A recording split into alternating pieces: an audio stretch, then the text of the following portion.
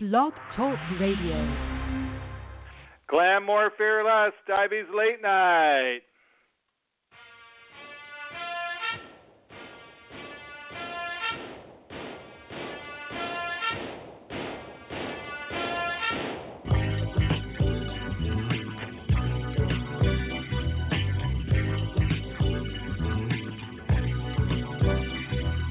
As we start trudging, me and my brothers, we be looking and be bugging. Vehicles of life, they be rolling and be nudging. Searching for the virgins of life, let be shoving at the door that's cracked. The valleys of time are always on my feet, at least the beat will combine. The calluses and corns with a funky bass line. You won't need underdog for a nickel shoe shine on the shoes that's fat. But can I get a level on the bass and on the treble? Footing up and down like a UNLV rebel. The answer being boosters for we really dig acoustics. Can't be too much slacking, not too much backing. You must contain the neck at least to dip your hips and back. Your feet will be in function, so at least realize the fact. The rhythms are inserted and the nerves can be converted. This ain't rock and roll, cause the rap is in control. If you're a mega star, will you buy you a car? I'd rather go get footing. Footprints I will be putting all over the earth if we can get there first. Now that we are in it, footprints will be imprinted. So if you recognize them, you can try to size them. They'll probably be the ones with the size time flying all over the field. You won't have to yield. If you want protection, you can hop behind the shield.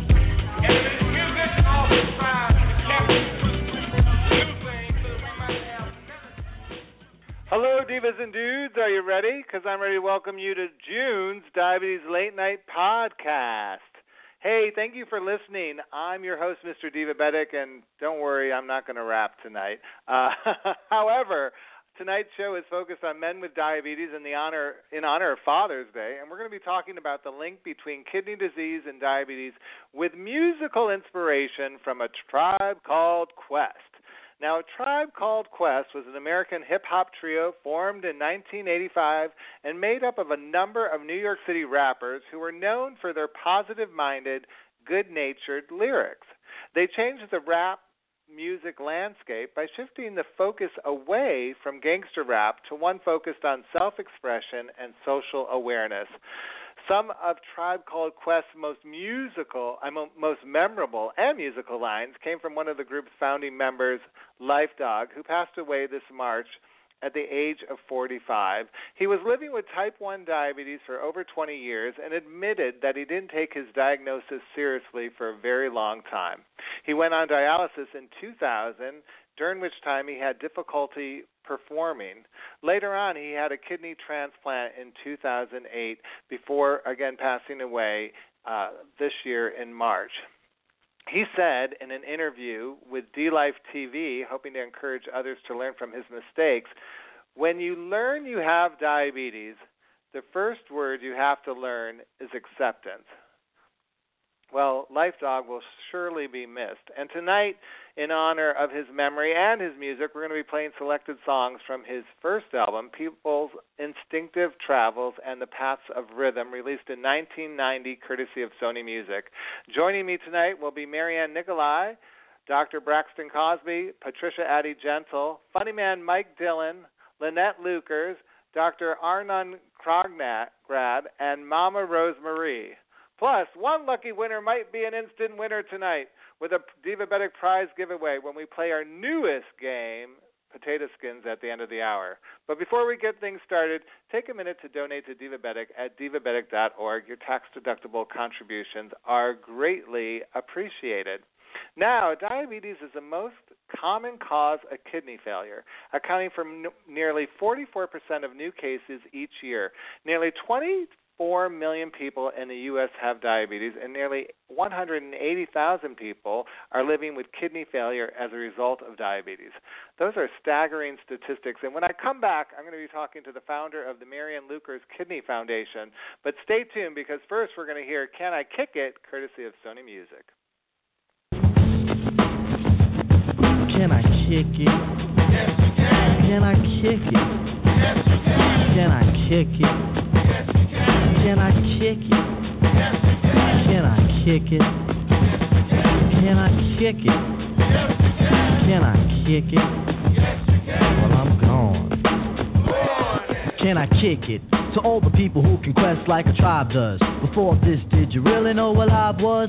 Comprehend to the track force, why? Cause getting mentions on the tip of the vibe buzz. Rock and roll to the beat of the funk fuzz. Wipe your feet really good on the rhythm rug. If you feel the urge to freak, do the jitterbug. Come and spread your arms if you really need a hug. All right, you're listening to Diabetes Late Night. I'm your host, Mr. Diabetic, and we're talking about kidney disease and diabetes. Right now, joining me, I've got Lynette Lukers, the founder of MaryAnn Lukers Kidney Foundation. I had the great pleasure of working with this woman a month ago at our diabetes outreach event at Thomas Jefferson University Hospital. Please welcome Lynette. Hi, Lynette. Hello, good evening. Thanks. We're so glad to have you on the show. You know, it is really tough when you talk about kidney disease and diabetes because so many people have it, and you notice we're dedicating this whole show tonight to a tribe called Quest and talking about one man who had type 1 diabetes. He admitted he didn't manage it, and it led to kidney disease. I'm curious what got you involved in the cause, and tell us a little bit about your organization. Well, what sparked my interest in the cause is my mother. She was diagnosed with diabetes stage 2 at the age of 35, suffered with diabetes for approximately 15 years, and as a result, she had a massive heart attack. And having the massive heart attack, due to stress and just a lot of family issues, she ended up being placed on dialysis for about 5.5 years. My mother did not really take good care of her health. She suffered with obesity and high blood pressure and was not necessarily a good fit to be placed on the organ donor transplant list. Unfortunately, she passed away about 5.5 years being placed on dialysis in 2009. And as a result of just going through that process with my mother, I started the MaryAnn Lukers Kidney Foundation in honor of my mother, whose name is MaryAnn, in 2011 to raise awareness about kidney disease and prevention. And really just to encourage family members to support their loved ones who are diagnosed with diabetes and kidney disease.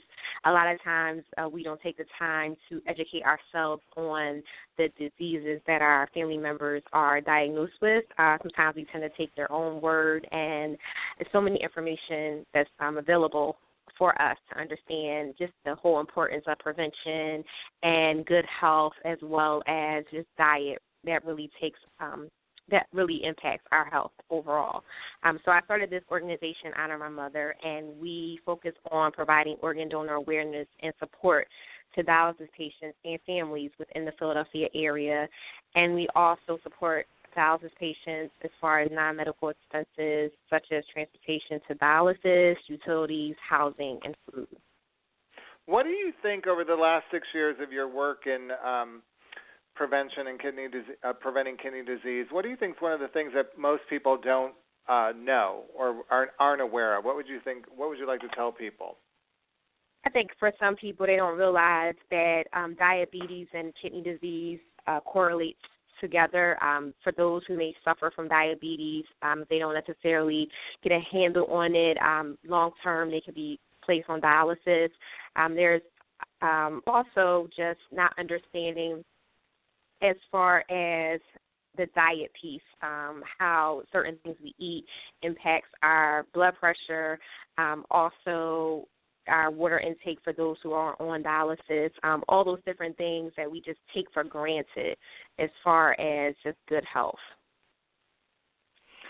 And how about organ donation? Because I know, a lot of people right now are giving blood in Orlando because of the victims the other day. So most of us have given blood or have considered it. But organ donation is a whole different conversation. I'm wondering, what are some of the surprising things that might jump out at someone who's considering organ donation, or things that someone should consider if they want to become an organ donor?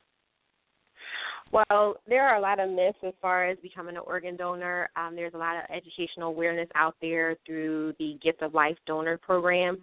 It's easy to become an organ donor, and you can sign on to become an organ donor. It takes less than 5 minutes at www.donorsone.org.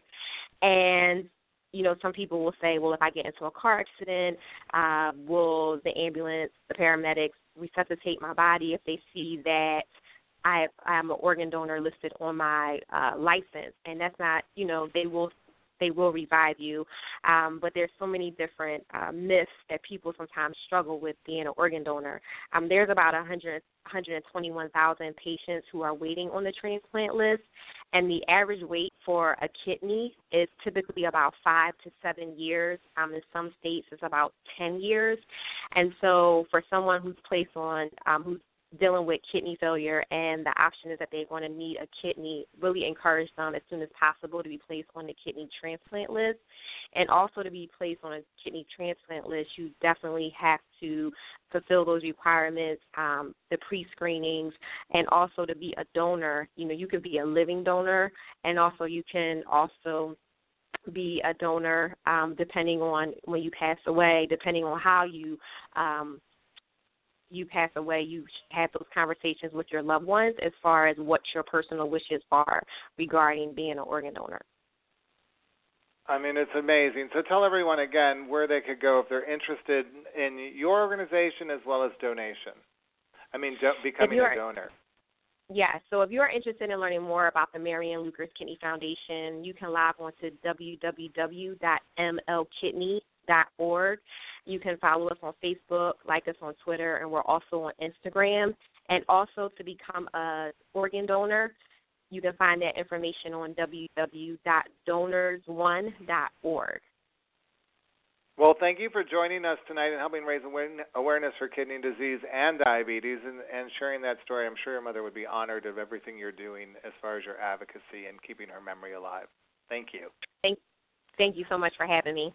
All right, now it's time to talk to the Charlie's Angels of Outreach. These are two of the loveliest diabetes educators I know, who I finally recall I fondly refer to as the Charlie's Angels of Outreach. Please welcome Patricia Addie-Gentle from Atlanta, Georgia. Hello, Patricia. Hi, Max. Thanks for having me.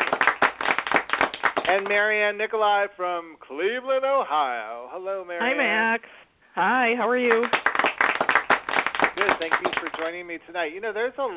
This link. I learned so much when we did the program in May at Thomas Jefferson, and Lynette was there, Patricia. But a lot of listeners don't really understand the correlation, especially the correlation, like Lynette mentioned, about the high blood pressure. So can you tell us a little bit about that? Sure. High blood pressure, otherwise known as hypertension, is definitely a risk factor in the development of kidney problems with people who do have diabetes as well as with people who don't have diabetes. If you have a family history of high blood pressure, then hypertension still seems to be one of those things that will increase your risk for developing kidney disease if you have diabetes, even with the family history. High blood pressure just actually puts more stress on the kidneys. The vessels of the kidney are under pressure. So it means that the blood flows at a higher pressure, and the kidneys are the filtering unit. So we use our kidneys to filter out toxins and other kinds of materials that the body needs to excrete.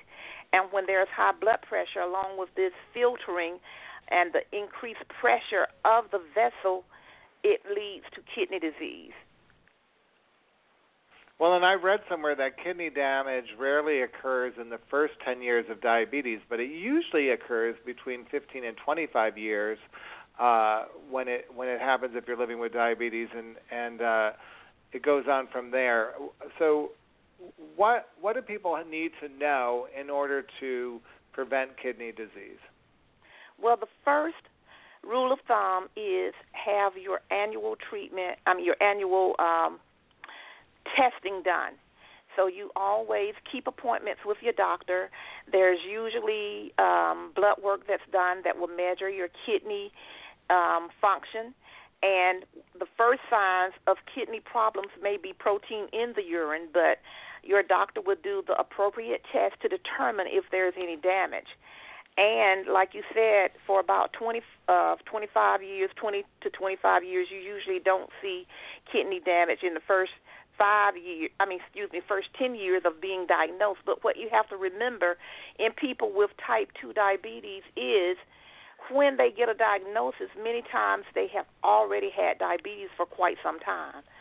So it's not like you develop diabetes today and you get diagnosed tomorrow. Many times it's 7-8 years before there's a diagnosis, especially if it's in a person who's otherwise healthy and is not seeing a doctor on a regular basis. Those symptoms are so tolerable for so long that a lot of people will attribute it to aging process, like they're urinating a lot or thinking they just have these kind of symptoms with the blurry vision and the visual changes with age.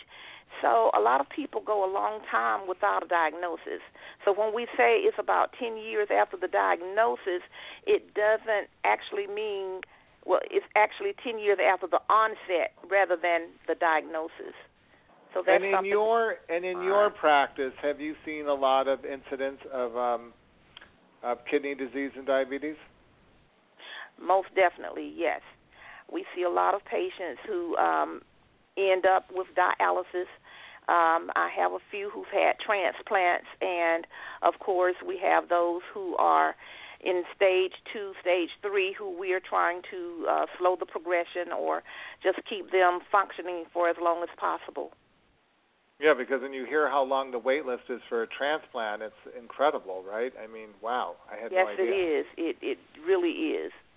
All right, well, MaryAnn, it's grilling season. You know, this is our men's show tonight, and men love grills. And, we just heard Lynette from the MaryAnn Lucers talking a little bit about diet sensitivity around kidney disease. You and I have talked about diabetes and what people should have on their plate in the past on podcasts. Right. I'm curious, right. though, are there certain foods that people should avoid who might have kidney disease or trying to prevent it? Yeah. Well, I'd say this first. If somebody has kidney disease, the first thing that they need to do is get in and see a registered dietitian. And that dietitian can sit with them and work out a meal plan that's going to fit what their needs are. There's different stages of kidney disease, so there might be different things that you do along those stages. But that, to me, is the most important thing, that you get in and sit with a dietitian who can help you work out a meal plan and help you learn foods to eat or maybe not to eat.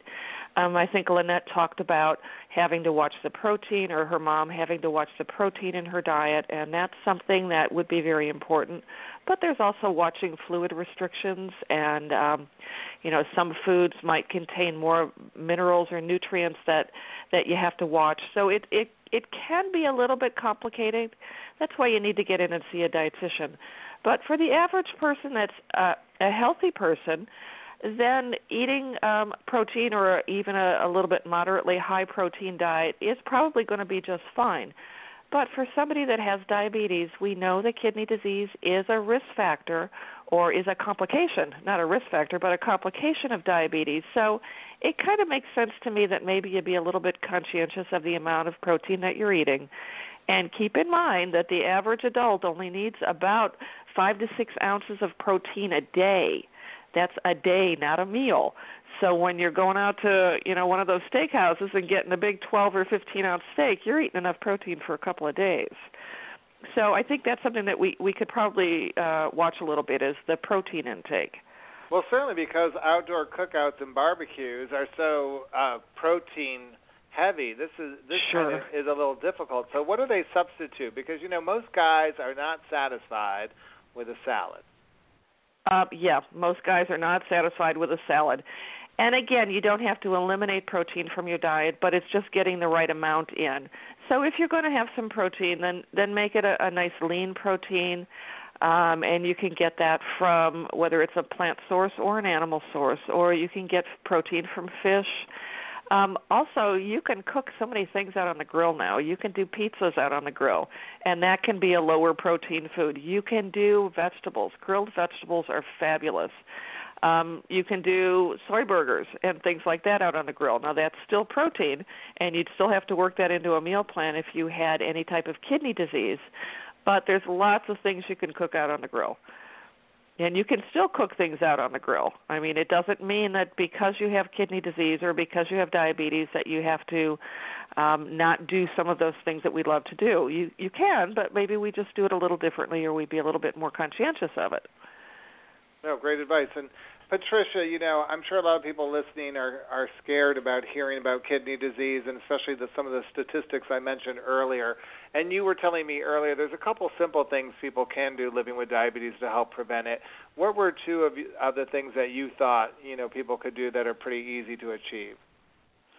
If you're living with diabetes, you definitely want to monitor blood sugars, and you want to keep the blood sugars within the target ranges. Whatever you and your doctor have discussed would be target for you, because the more sugar, that also increases the pressure of the filtering through the kidney. So you want to keep the sugar levels within target ranges, and definitely keep the blood pressure at as near normal as possible. And we like for that blood pressure to be a little less than 135/80. With diabetes. For the normal population, it can be just a little higher, but if you have diabetes, we have a little higher standard, a lower standard of the blood pressure. And certainly, MaryAnn, people guard their plate when they go to a registered dietitian, like you mentioned. That's the last thing people, especially with type 2, want to give up, is have someone touch what's on their plate. I know there's a lot of fear out there about what kind of diet they're going to put me on, and I won't be able to enjoy any of the foods that I love. So what do you want to say to that point? Whenever I worked with people with diabetes, it's not about giving up foods. Maybe you can't have as much of something as you used to or you would like to have, but all foods fit. It's just finding the right way to make that food fit. So if you're out barbecuing or something, you can still do those things. If you're using some of the condiments and things like that you use on barbecued foods, hot dogs and hamburgers and things like that, you can still have the ketchup and the mustard and the relish and some of those things. But I guess I would challenge people to take a look at the foods that they have in their fridge and in their pantries and look at what a serving size is. Look at that nutrition facts label. See what a serving size is. And then look down and see how much sodium is in a serving size. Sometimes the first step in making a change is to become aware. And I don't think a lot of us are really aware of, for instance, how much sodium is in some of the foods that we're eating.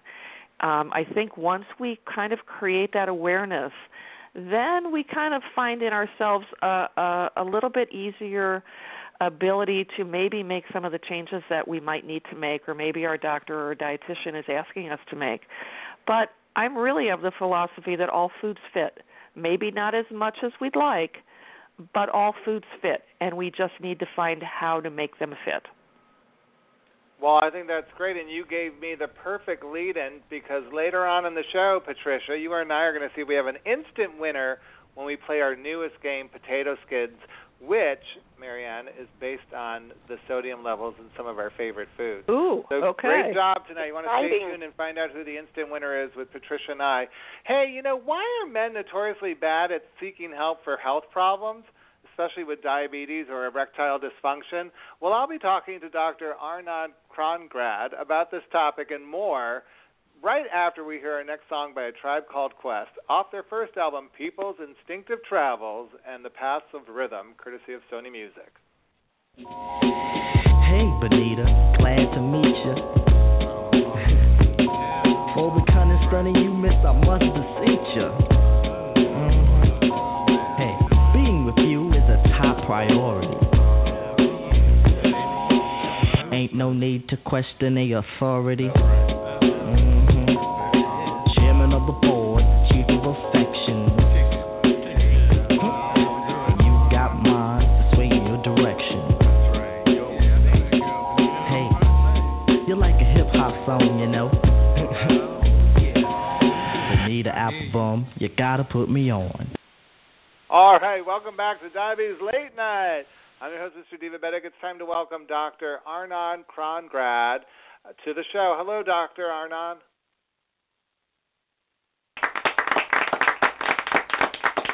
Are you there? Yep. Can you hear me? Yeah. Were you jamming out to A Tribe Called Quest like I was? I was tapping my feet. Yes, I was.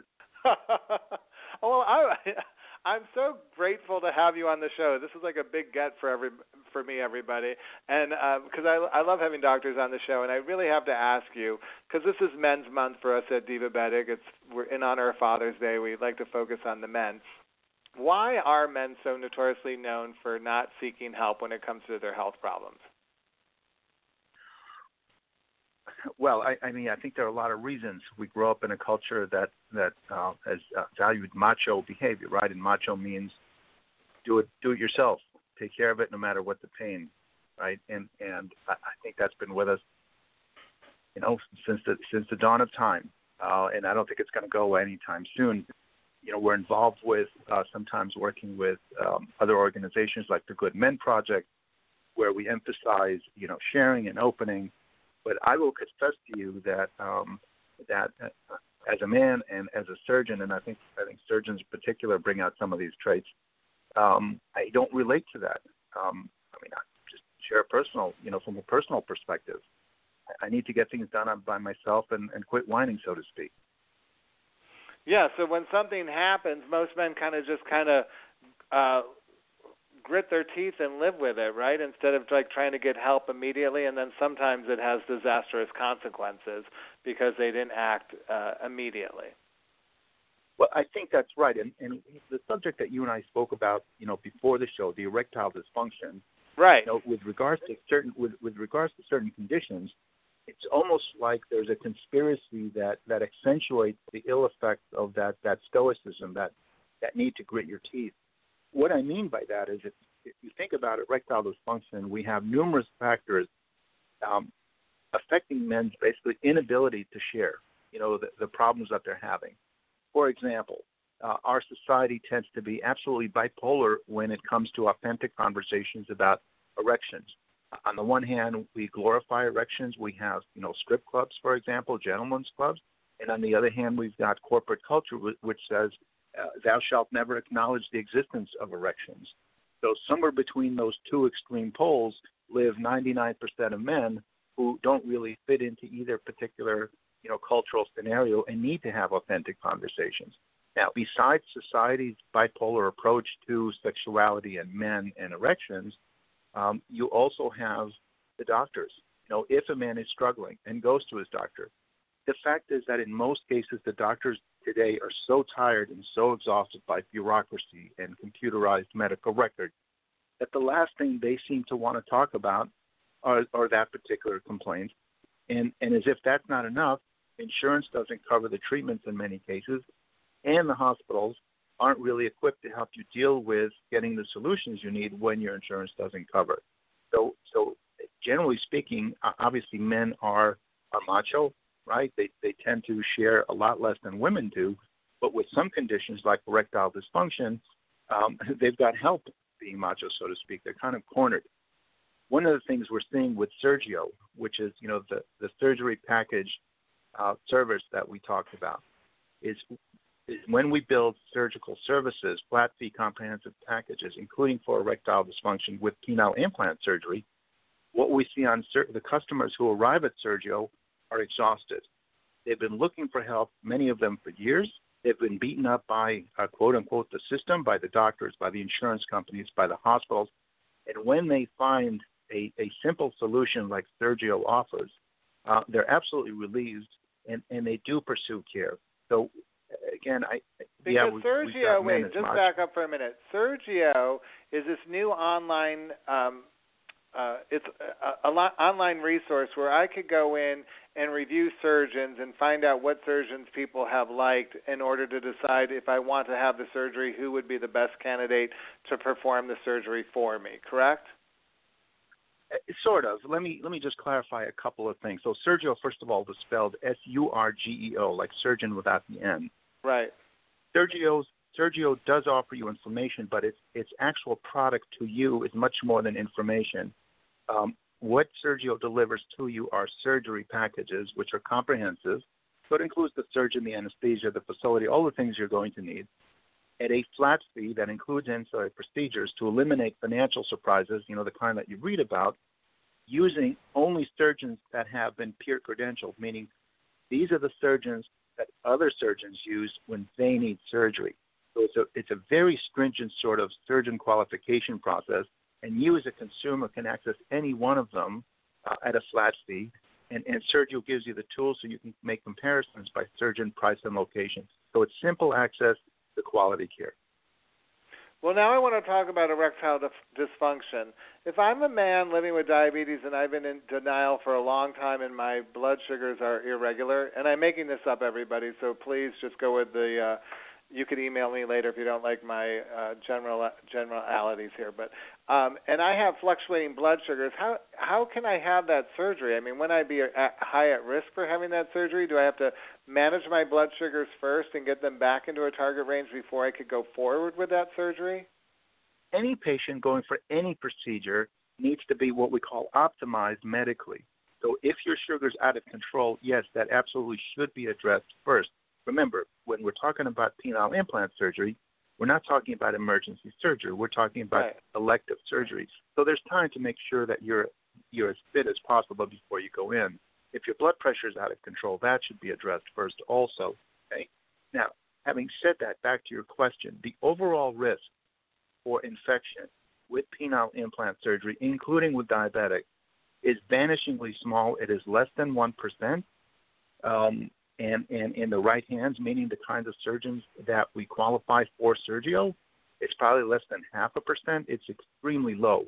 We're so confident, actually, with the surgeons that we brought into Sergio for this particular package, that we actually include financial protections in the event of infection or other complications as part of your package. Think of it like collision insurance when you rent a car. Okay, now I want to ask the $10 million question because I'm sure people want to know this, and if this is too graphic for people, then pause and walk away from the radio for about 3 minutes and come back. What actually happens in penile surgery, implant surgery? Okay, so penile, it's a prosthetic. We're talking about the implantation of a prosthetic device, very much like having an artificial knee implanted or an artificial breast implanted, for example. With penile implants, you actually have a choice of 2 or 3 different models. There are essentially 2 in terms of their functionalities. One is what's called a semi-rigid or malleable, which is, remember the old Gumby dolls that had kind of a rubbery sort of consistency to them? You can just kind of shape those with your hands. Those are less popular. The more popular models, by far the more popular models, are what we call an inflatable implant, which has a reservoir implanted actually into the belly. It's got saline in it, and there's a little pump that goes into the scrotum. When you pump it, the water is shifted from the reservoir into the cylinders, so the penis goes from a completely flaccid state, very natural flaccid state, to a fully erect state. The implant is placed in such a way that nobody can actually see it. So even if you're in the locker room, for example, with other men running around, it's completely concealed, very much like a knee implant is concealed. Okay. Wow. Okay. And then you just pump it up when you're ready to have intercourse. Yep, exactly right. So it's 100% effective in that sense.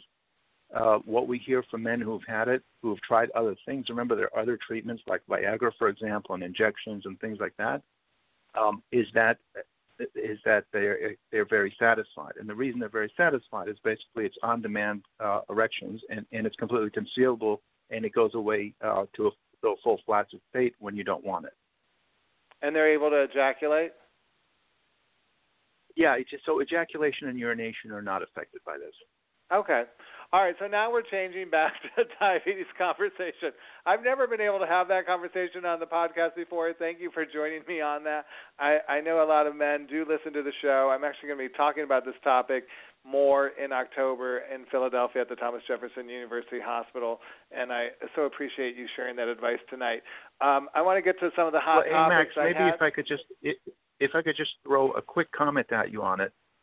Because actually the subject of erectile dysfunction and penile implants is not generally well covered, not to the level it needs to be, not for the diabetics as far as I'm concerned, we've actually developed a number of online resources that can help. So if you go to Sergio, again, Surgeo, like surgeon without the N, there's a blog called Say It on Sergio. There's a Facebook page, and we keep posting material related to this that it's potentially helpful. Great. Thank you for sharing that. All right, so your hot topic tonight is metformin is a drug used for type 2 diabetes. A lot of us know that, and it's safe and inexpensive. And there's an interesting new study out there that says that metformin or a derivative might have some relevance in helping prevent prostate cancer. I'm curious to know what your thoughts are on that. Right. So before we get too excited about this, a couple of general comments. First of all, I've actually seen some negative data on metformin in prostate cancer, including the fact that men with prostate cancer who have been on metformin are actually at higher risk for a shorter life expectancy. Okay? So, sometimes the good news gets the hype, sometimes the bad news gets the hype, and sometimes there's a bias one way or the other, so it's not the whole story. Maybe there's something here, but I don't think the science has evolved to a point where it's sufficient for us to go and start treating patients. To some extent, this moment reminds me of a moment 15 years ago when people got all excited about tomato sauce being the remedy for prostate cancer. You may have missed that particular episode. Everybody said, let's go out and eat pizza. It turned out not to be true. Okay, we need a lot more studies. We need randomized trials. They haven't been done yet. So what do people do when they read these studies? How do they take it back to their physician? Well, because every day we're getting bombarded by this. It's either on Access Hollywood or Wendy Williams, or it's covered on Dr. Oz, or even other sources, your Yahoo and your AOL news channels. I mean, this stuff gets picked up every day with a new health headline, especially on the evening news. Well, that's right, and I think in that sense we're all quite vulnerable in the sense that most of us don't have the sort of training and knowledge in statistics and clinical outcomes research to begin to evaluate these studies on our own. I don't know if you're familiar with John Oliver. He runs a late night show. He did a phenomenal segment about a month ago that's in layman's language that explains why we have to be so careful with the evening news, as you put it. Remember, the reporter's job is to sell papers, and they don't always have the training either. So when something sounds like it could make a really great headline, they're going to hype it. The doctors, in theory, are supposed to know, to be able to sift between the headlines and the science. And so the conversation needs to be something very similar to the one you and I are having, where you present a question. Well, what about metformin? Will it help me live longer if I have metastatic prostate cancer? And then someone like me who has training with the illness or in the analysis of clinical research is supposed to look at the data and come back to you and say, well, that's just a bunch of journalists selling papers, or no, there's something really here. But I think we're in information overload. I think it's a real problem. Yeah, it adds to a lot of confusion, and which means we're going to have you back on the show again. So thank you for being a part of the show tonight and helping us unravel some of the mysteries that we hear on the evening news, and also for giving us some really great advice as well as resources on erectile dysfunction. Thank you so much for being on the show. Thank you, man. All right. Now, Art Forum has characterized A Tribe Called Quest for their jazzy loops, laid-back rapping styles, and offbeat rhymes. They forged a new path in rap by fusing jazz and the pop structure of hip-hop. Let's take another listen to A Tribe Called Quest, courtesy of SONY Music. Body's healthy, mind is wealthy. Thoughts they flow, that will propel me to be a native. Get creative, original, and designated. Listen to a line that's playing. Listen hard to what Q's saying. Politicians are magicians. Make your vote, they hope they're wishing. Ambiguous words, senseless verbs, they all amount to crap that's heard. Violent hip-hop, money flip-flops. Promoters won't book, but it still rocks. I'm a Zulu. All right, you're listening to Diabetes Late Night. It's our man show. I'm Mr. Diabetic, and my next guest is funny man Mike Dillon, who is the owner of the Gateway Comedy Club. He's been consistently putting together great shows for over 13 years, showcasing the best form of live entertainment at a great low price, and using comedy to help him while he's living with diabetes. Please welcome funny man Mike. Hi, funny man Mike. Hey, Max. Glad to be here. Thanks for being on the show tonight. Oh, you got an audience, I see, huh? I got my we've got a live audience for you. How's that? Well, I'm unused to hearing applause actually after my jokes. All right, so you're a comedian and you're also living with diabetes, or you're living with diabetes and you're also a comedian. Tell us first a little bit about your experience living with diabetes.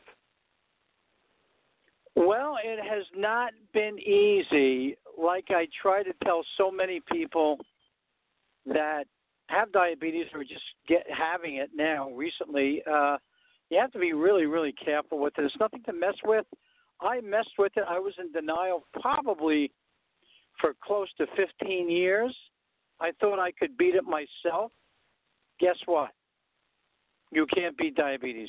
You have to listen to your doctors. You have to take your medications. You have to watch what you eat, watch what you drink, and monitor it. You have to consistently monitor it daily. And because you were living in denial, I'm just curious, what were the consequences of those actions or that decision? Well, I've had multiple amputations. To my best recollection, 3 amputations. I've had maybe 4. I don't even know. It depends on if they amputate a part of your body and then they have to amputate it above that. Is that considered 1 or 2? I don't know. But I've had multiple amputations, bleeding behind the eyes. I just found out today, I have a heart issue, which is going to be hopefully rectified next Wednesday. On and on and on and on. It's been a real journey, particularly the last 2 years, Max. Yeah, well, you were telling me earlier that you were an avid tennis player, and you played a lot of tennis, and you going back to the amputation, you saw that you had a cut on your big toe, and it led to more than that. Can you just tell us a little bit about that experience? Because I'm sure some people listening will be able to relate to what you're saying. Right. I had almost had 284 pounds at one time. Now I'm presently at probably about 165-ish.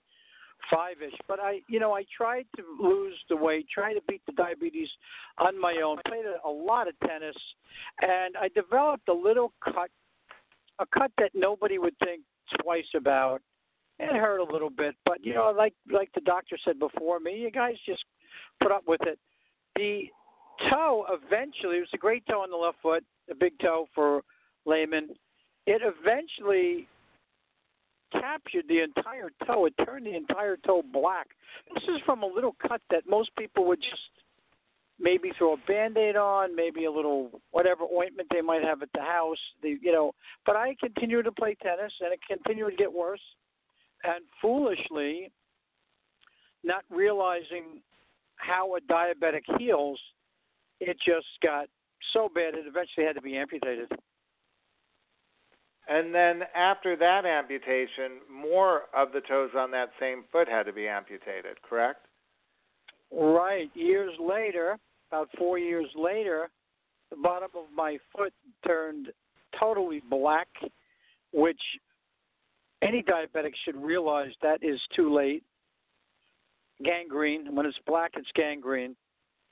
And that necessitated the remainder 4 toes being amputated, and almost originally they told me it might actually go halfway up the calf. So, and last month, Mike, we talked about body image and diabetes, and specifically we were talking more about size.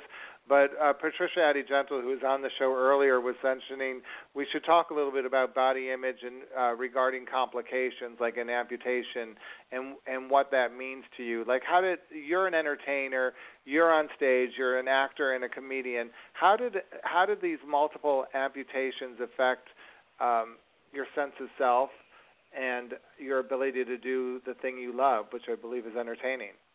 Well, after losing half my right leg, that came after the amputations on the left foot, it really shook. It shook me as a man. I lost my sense of manhood. I mean, I really had a very hard time thinking of myself as a man again. Once you start losing body parts, it doesn't necessarily have to be the one body part. I mean, you just that's a joke, by the way. You just, it does something to you. It really does shake. Obviously, it would shake your world anyway, but it shakes as a man. I'm sure as a woman it would do the same thing. Now all of a sudden you're feeling that you're not attractive to the opposite sex. I mean, I'm not, I'm married, but you still like to feel like you're attractive, and it really shook me as far as professionally goes. It basically stopped me dead for 2 years performing, constantly in and out of hospitals. Over the last 2 years, I estimate 16 procedures, ranging from literally from my top of my head to what used to be my toes. I no longer have any toes.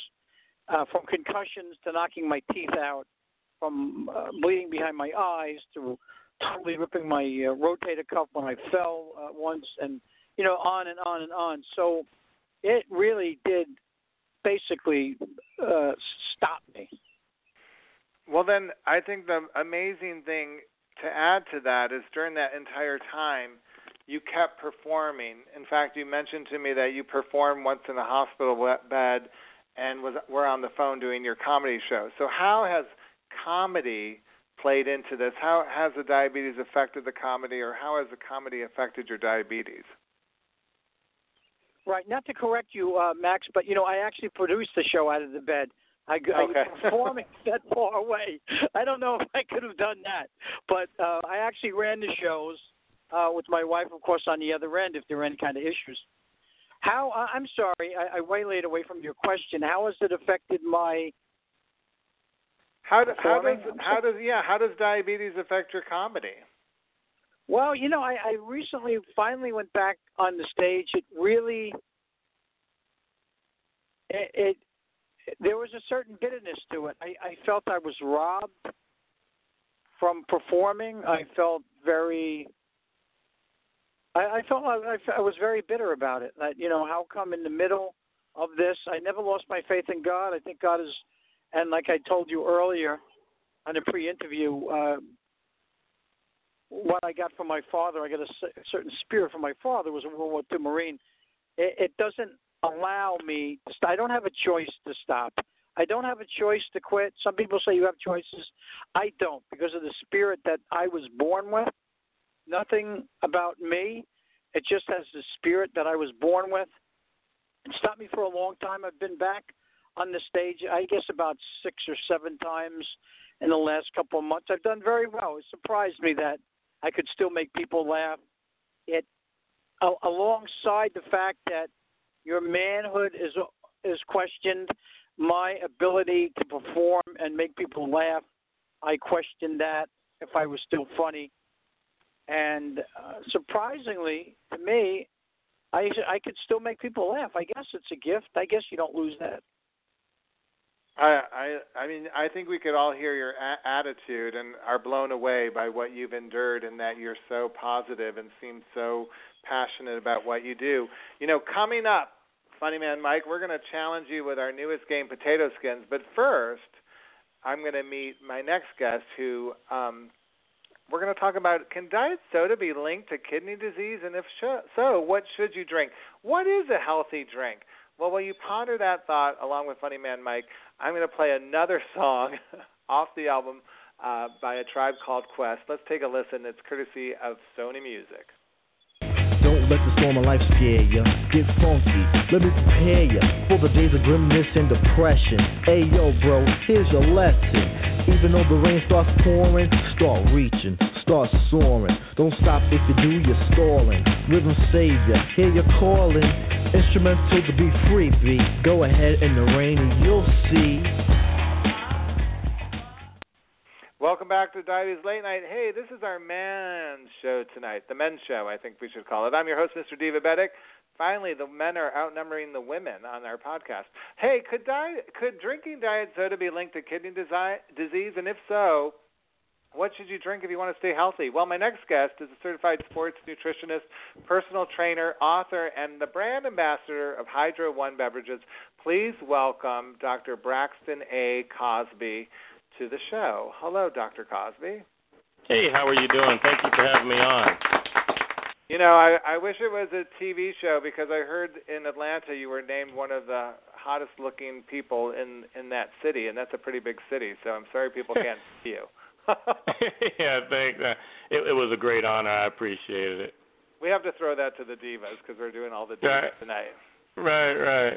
It's so funny because there's more and more talk about sugar out in the world today, and I was reading about, we're trying to pull sugar back from the schools, but unfortunately, they're actually replacing some of the more obvious choices like sodas with sports drinks, which are available in like 83% of high schools across the country and 55% of middle schools.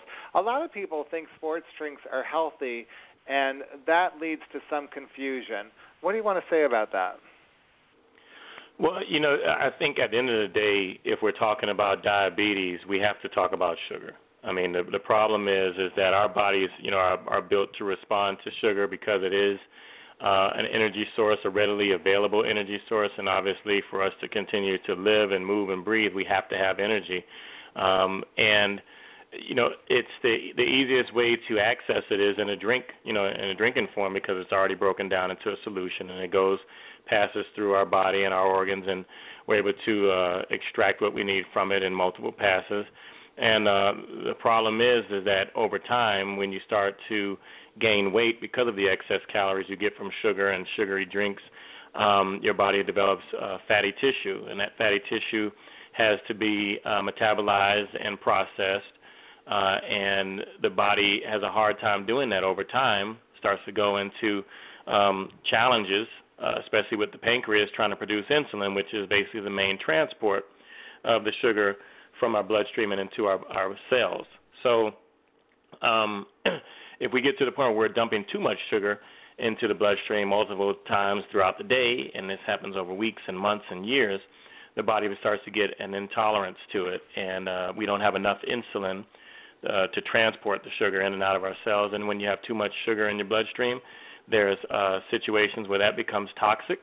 And if you have too much and your body's doing too much of a great job of doing that, then you don't have any readily sources for energy. So it can go either way. But the bottom line is that people think that, I'm drinking a sports drink as opposed to soda. And kids, of course, are the biggest litmus test because they drink drinks that taste good. And most of the time, anything that tastes good has some degree of sugar in it. So, yes, we have to make sure we read the labels. We look at the ingredients on all of the drinks, no matter if it's a latte, if it's a sports drink, if it's a soda, or even if it's just water, calorie-free drinks. We have to look at the content and make sure that what we think we're putting in our bodies, we're actually doing that. And so when we're talking about healthy drinks, I know you're now the brand ambassador for Hydro One. Tell us a little bit about that all-natural, low-calorie beverage. Right. The great thing about Hydro One is everything is very organic. So you can't just open the bottle, drink half of it, and leave it out over days like you can some of these other sports drinks, and then go back and drink it. It's lost all the nutrients. Everything is made, processed in a plant right here in America, and everything is just natural. So you're getting everything you need. You're not getting these sugar substitutes. You're getting pure sugar sources, and you're also able to. They have some other things with CoQ10 and other nutrients, just everything that you need, and on top of it, wow, miraculously, it tastes great. So that's why I've been on board, and what I love about Hydro One is that they have different variations and variants of the drink that actually help with people who have challenges, those who, are overweight. They may want to go with some of the lower calorie drinks that we talk about that the brand has, and those who have diabetes and they're really looking to cut the sugar, then they have a line of drinks that are specific to that. So it's just something that we can offer to the public that's going to be able to address a lot of issues that we have. And hopefully over time people start to really learn more about Hydro One, because it has really been an amazing experience working with the doctors who have created the drink, and the brand is continuing to grow, and athletes are getting behind it, and the schools are getting behind it, because it's a great alternative to the normal sports drinks that these kids are having.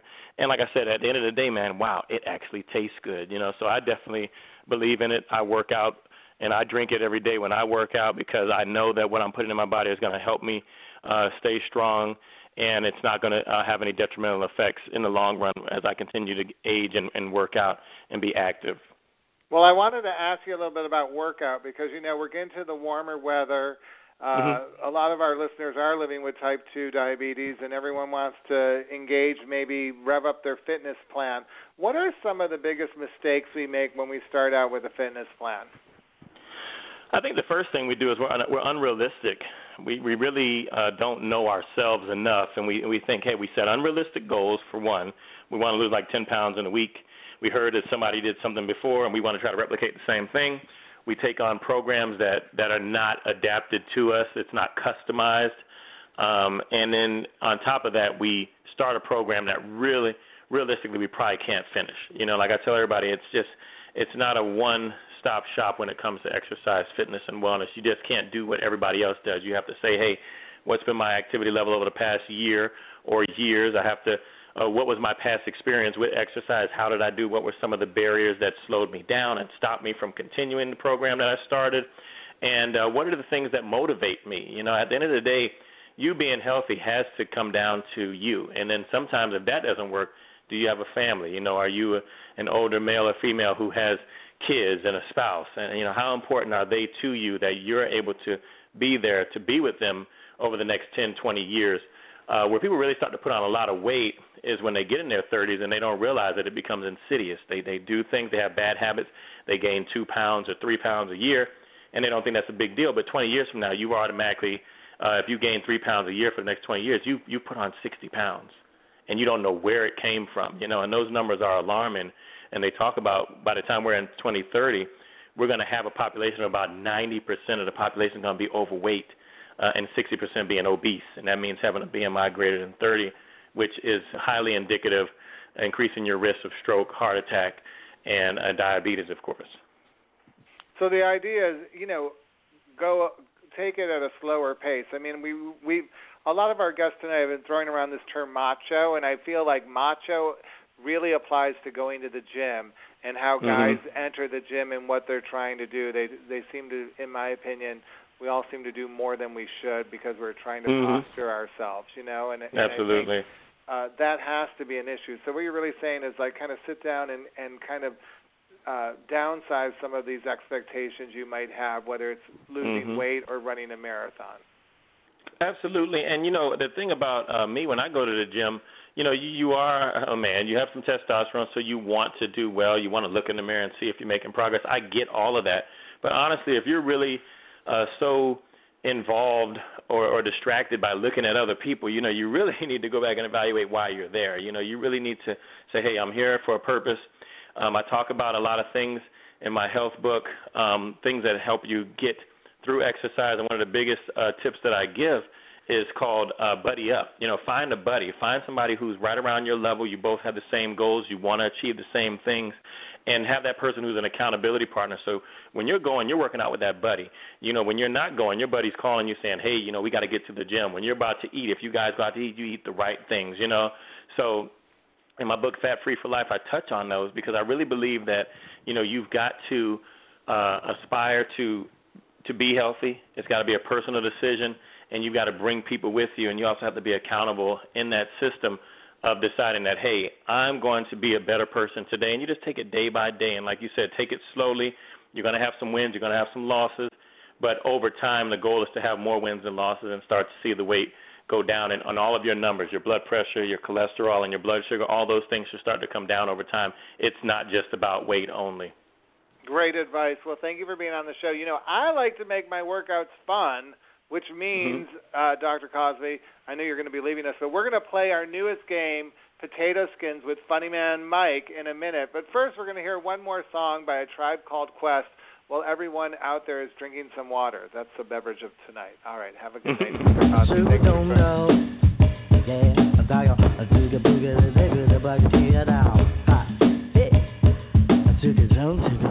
you, I don't eat no ham and eggs, 'cause they're high in cholesterol. Come on, Phife, do you eat them? No, Tip, do you eat them?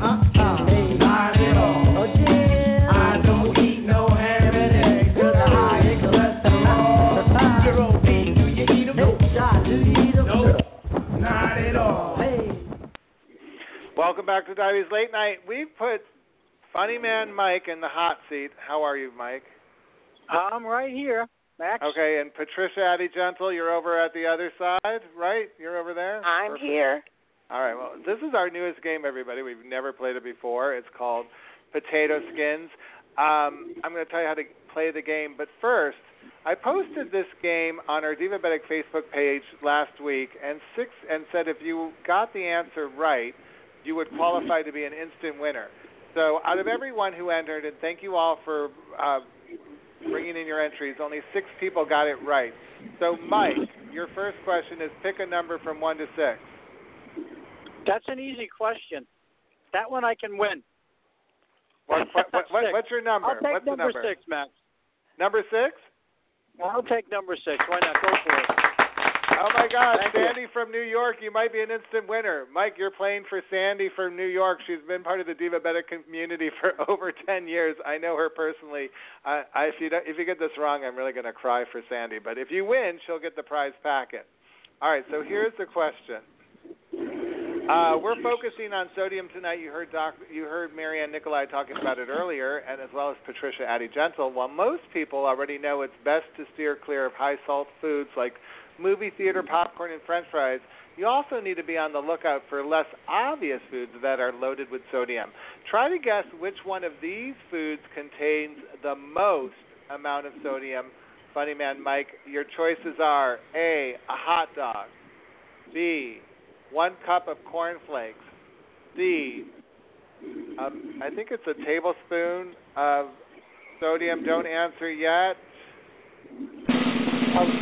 Hold your answer. The last A is hot dog, B is cornflakes, C is soy sauce. While you're thinking about it, A Tribe Called Quest we're gonna hear a little cut from another song from Tribe Called Quest. Let's hear what it is before he gives his answer. Okay, so guitarra. Okay, so let's start with this. What's your name? Q-Tip. Where were you going and who you going with? Left my wallet in El Segundo. Left my wallet in El Segundo. Left my wallet in El Segundo. I gotta get it, I got to get it. I left my wallet in El Segundo. Left my wallet in El Segundo. Well, he left his wallet. We're hoping you find the right answer. Okay, so we're playing Potato Skins. We're challenging Mike tonight to find out to name the food that contains the most amount of sodium. His 3 choices were a hot dog, a cup of cornflakes, or a tablespoon of soy sauce. If he wins tonight, Sandy from New York will become an instant winner. And your answer, Mike. Yes, I did not hear the last one before. I know soy sauce has an awful lot of salt. I also know that a hot dog does too. I am going to go with soy sauce. Is that your final answer? I don't like the way you said that. I'm going to change it to hot dog. You're going with hot dog? I have the right to change, correct? Yeah, you could say hot dog. Is it hot dog? Oh, man, I don't know. I'm going to go with the soy sauce. Patricia, what's the answer? Well, Mike, I am so happy you didn't go with the hot dog. You are absolutely right. The soy sauce has 1,000 milligrams of sodium per tablespoon, while a hot dog has 700 milligrams of sodium. So okay, you were right. Good. And what do cornflakes have? The cornflakes are the lowest of the 3 options, with 200 milligrams of sodium per 1 cup serving. And why would Mike even be concerned about his sodium intake, Patricia? Well, sodium, like sugar, increases the intensity of flow of the blood on the vessels. And so with that intensity of flow or resistance in the vessels, it does increase the blood pressure. All right, Mike. Well, for playing tonight's game and helping us raise awareness for diabetes in a fun new way, you and Sandy are getting a new Naturals gift basket filled with diabetic safe glycemic tooth-friendly sweeteners, a cabbage cheese gift basket filled with an assortment of delicious low-fat cheeses, and Dr. Greenfield's diabetes lotions and products, which are specifically designed for people with diabetes with sensitive and delicate skin. Thank you for helping us out and raise awareness. That is great. Next time I have Chinese food, I'm putting cornflakes on them. You knew that was coming. That's funny, man, Mike. All right, well, we've before we bring in our last guest with Mama Rosemarie, it's our men's show, and we have a caller named Jay who wanted to share his story. Let's meet Jay, everybody. Hi, Jay. Hello, everybody. Thank you for calling in and being part of the show tonight. Yes, I'm glad to be a part of the show because it's an important topic when you talk about diabetes. And the fact of the matter is that I was diagnosed 2 months ago with diabetes. And, of course, I was in denial as well. And so I started eating properly, eating the right foods and everything. And to this day right now, I see my doctor every 3 months. And so I'm currently right now, I'm not taking any medication, which is the metformin, and because of my eating habits right now. So as of right now, my blood levels, sugar levels are normal because of eating the right foods. And it was tough for me to endure, but I will say that, and sometimes you have to cut back on the different foods and sugars and things that you eat in order to get back to where you're supposed to be as far as in life. And something was interesting from this show. What I heard was that, which I didn't know, you all mentioned something about metformin and prostate cancer, for taking too much of metformin, or something about prostate cancer.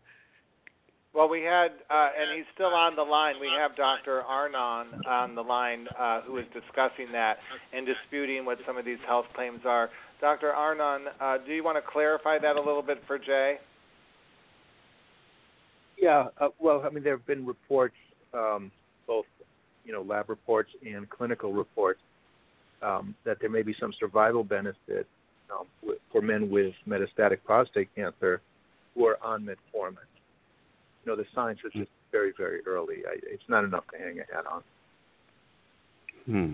So there's not enough research out there yet for that claim to really, you shouldn't take that claim that seriously, like Dr. Arnon's saying.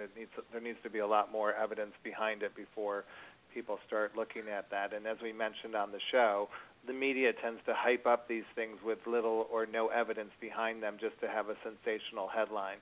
So he was kind of urging you, as well as me and the rest of our listeners, to kind of be on the lookout for that and make sure we go back to our healthcare professionals like Patricia or Dr. Arnon to get the information and present them the information to find out the facts. I'm curious, though, and I'm sure everyone is, what changed your mind and how did you get out of denial? Because so many people are listening can identify with your story as well as Mike's. And I'm curious, what would you credit the change in your attitude about? Well, I encourage people because the battle was with me because I already have high blood pressure. So I didn't want to get on another medication. And so I decided to fight back. And,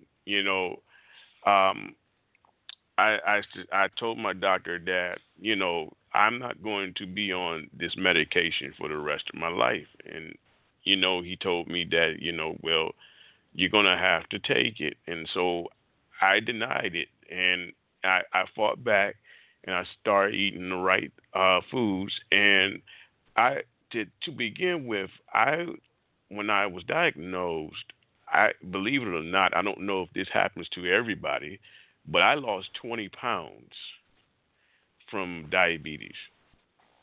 And I didn't know I had it, and I ended up losing 20 pounds. And I don't know if that happens to everybody. Well, wait, let's ask Patricia Addie-Gentle. You're an RN, CDE, which is Certified Diabetes Educator. You're listening to Jay. He's giving us a testimonial about being diagnosed with type 2 diabetes and had a considerable weight drop before diagnosis. Sometimes with extreme high blood sugars, if they're extremely high, the person is actually burning ketones.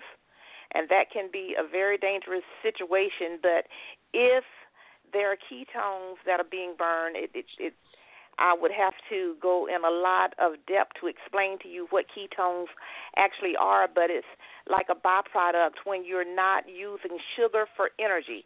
The excess sugar is in the bloodstream, and your body turns to an alternate source because that sugar is not getting into the cells to be utilized as energy. Then the body starts to burn the stores of fat. And when it does that, the byproduct is ketones, and often you will see people with extremely high blood sugars lose weight prior to getting diagnosed and getting into treatment. So that's probably what happened with Jay. Yes.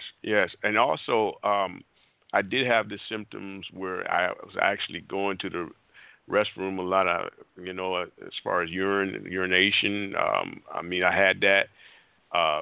It was just constant, and I thought it was normal at first until I said something's not right. This doesn't happen all the time, and I'm thinking it's because of the liquids that I drink, and that was one symptom that I did have, and so that is one of the classic symptoms of high blood sugar is the body compensates, and your brain is sending that signal to let you know you need to get the sugar out of the system. So urination and thirst go hand in hand with those first symptoms indicative of diabetes.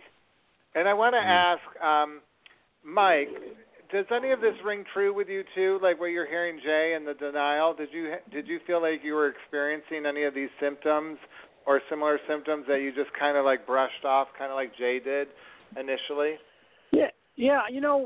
Max, I went through the urination situation. I can remember one particular night where I counted how many times I had to urinate. I think it was 7 or 8. In one evening, I had to, while I was sleeping, I had to go to the bathroom.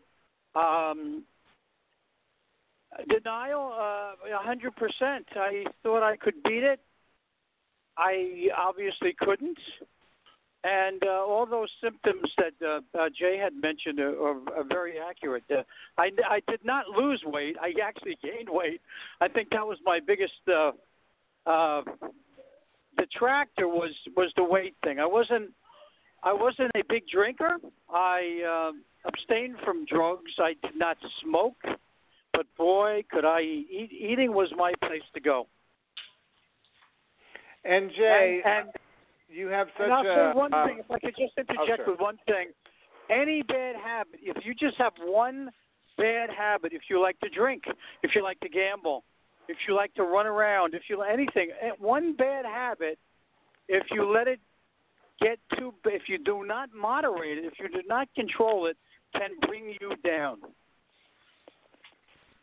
No, that's great advice. And Jay, you've had such considerable success in 3 months of making these behavioral changes that I know a lot of guys don't want to change the food they're eating.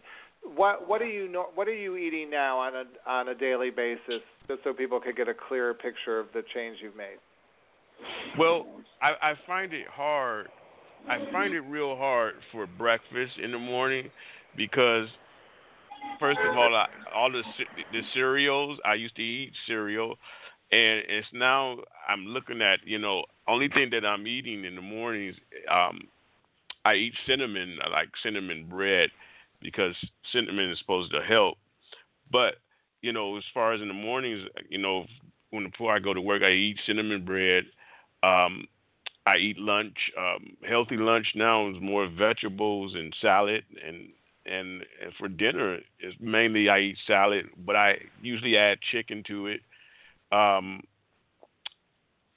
Basically, it's more of I eat more of the salads now with chicken in it, and that's pretty much what I'm eating now. It's just amazing because I can eat all the meats for protein, but you have to watch, as far as how much meat again you're putting in your body. It's been a real challenge for me as far as what to eat and how to look at my sugar levels daily, because my sugar levels, they fluctuate. If you look at the levels, of course, you have to maintain, I believe it has to be under 140 for your sugar levels.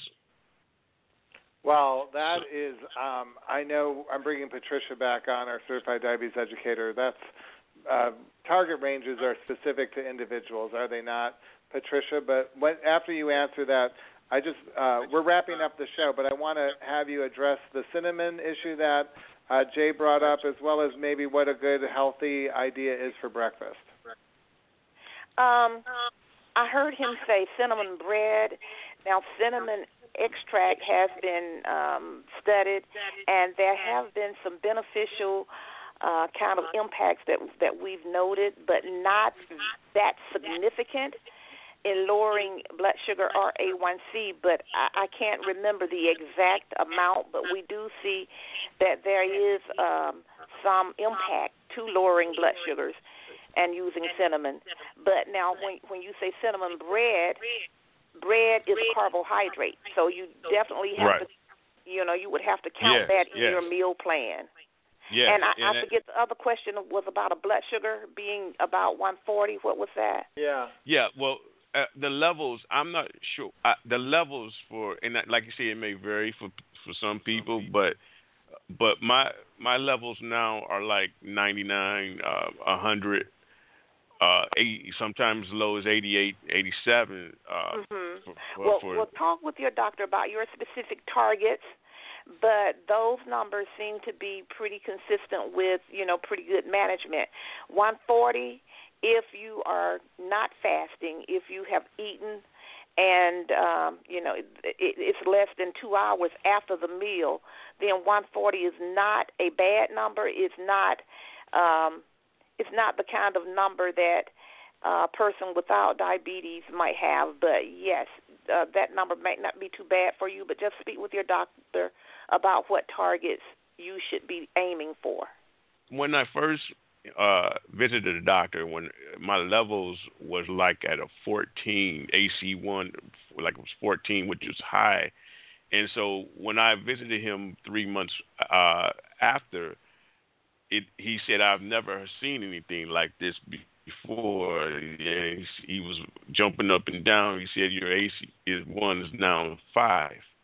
Okay. And I had cut it down. I cut it down to actually 1, because some people take 2 tablets of metformin. However, I ended up cutting it down to 1 because my blood levels were okay. So now I'm not taking any.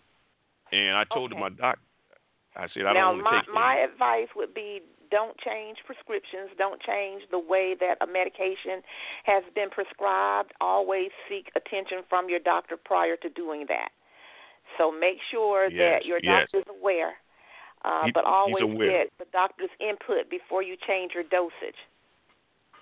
But that is an incredible accomplishment, Jay, and I applaud you, and I know our team applauds you for being so proactive about your health. That's an incredible share to have on the show tonight. Okay. Hello? Yeah. Yeah, I went out. I'm sorry, I went out a little bit. What was the question? There wasn't one. We were just applauding you for calling in and telling us your story and inspiring so many people on tonight's program. I wish you all the success, and I hope you join us again on future shows and keep us updated with your progress. It's wonderful.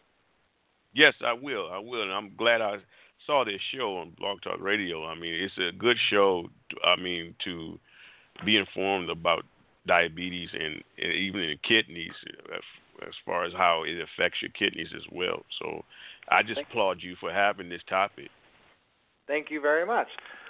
All right, well, you guys, we have our caller Jay tonight, and if you want to call in, you're always welcome to call in to Blog Talk Radio and share your story with us at 347-215-8551. It's time to welcome my final guest, Mama Rosemarie. Hi, Mama Rosemarie. Hi, Nick. This must seem familiar to you. You're surrounded by all men tonight, just like you are in real life, because you have 4 sons. So this has to be very familiar, right? Very familiar, very familiar. I'm just laughing because I thought that the trick question in the potato skins, I thought that would be a trick question, so I picked cornflakes, and I'm sure Patricia's laughing about that. But I said, it must be a trick question. It's got to be cornflakes. No, it's amazing anyhow, how much sodium is in soy sauce. It's alarming, actually. Right. Well, I'm going to give you my tip this month, and it is to encourage everyone to become an organ donor. Each day, about 79 people receive organ transplants. However, 22 people die each day waiting for those transplants. These transplants are difficult, can't take place because of the shortage of donated organs. Each year, organ, eye, and tissue donation and transplantation provide a second chance of life for thousands of people. You have the opportunity to be one of the individuals who make this miracle happen. Give the gift of hope to the thousands of individuals awaiting organ transplant. Find out more at the organdonor.gov or whatever the website is that Lynette had also, she advised you, and I think you'll probably put that on your website. So with that information, I want to wish all the gentlemen callers a happy Father's Day, and ciao for now. Thanks, Mom. And I want to thank all my guests for being a part of the show, and thank you for listening. Please subscribe to the Divabetic e-newsletter at divabetic.org. Visit Divabetic's Facebook pages and play our next potato skins, and you might be an instant winner. And check out all my videos on Mr. Divabetic's YouTube channel. Remember, every diva and every dude has an entourage, and I'm so glad to be part of yours. Let's get happy and stay healthy together. We're going to close the podcast with one of my favorite songs by a tribe called Quest. One more time, we're going to hear Can I Kick It, courtesy of SONY Music. Happy Father's Day.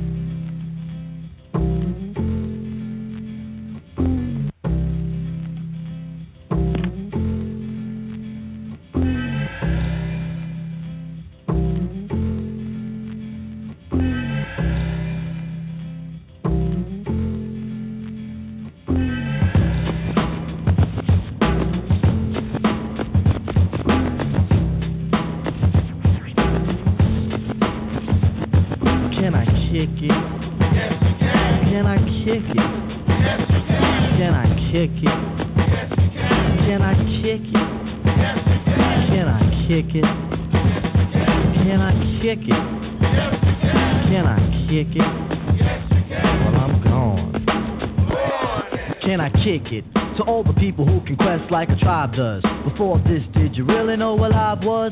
Comprehend to the track force, why? Cause getting mentions on the tip of the vibe buzz. Rock and roll to the beat of the funk fuzz. Wipe your feet really good on the rhythm rug. If you feel the urge to freak, do the jitterbug. Come and spread your arms if you really need a hug.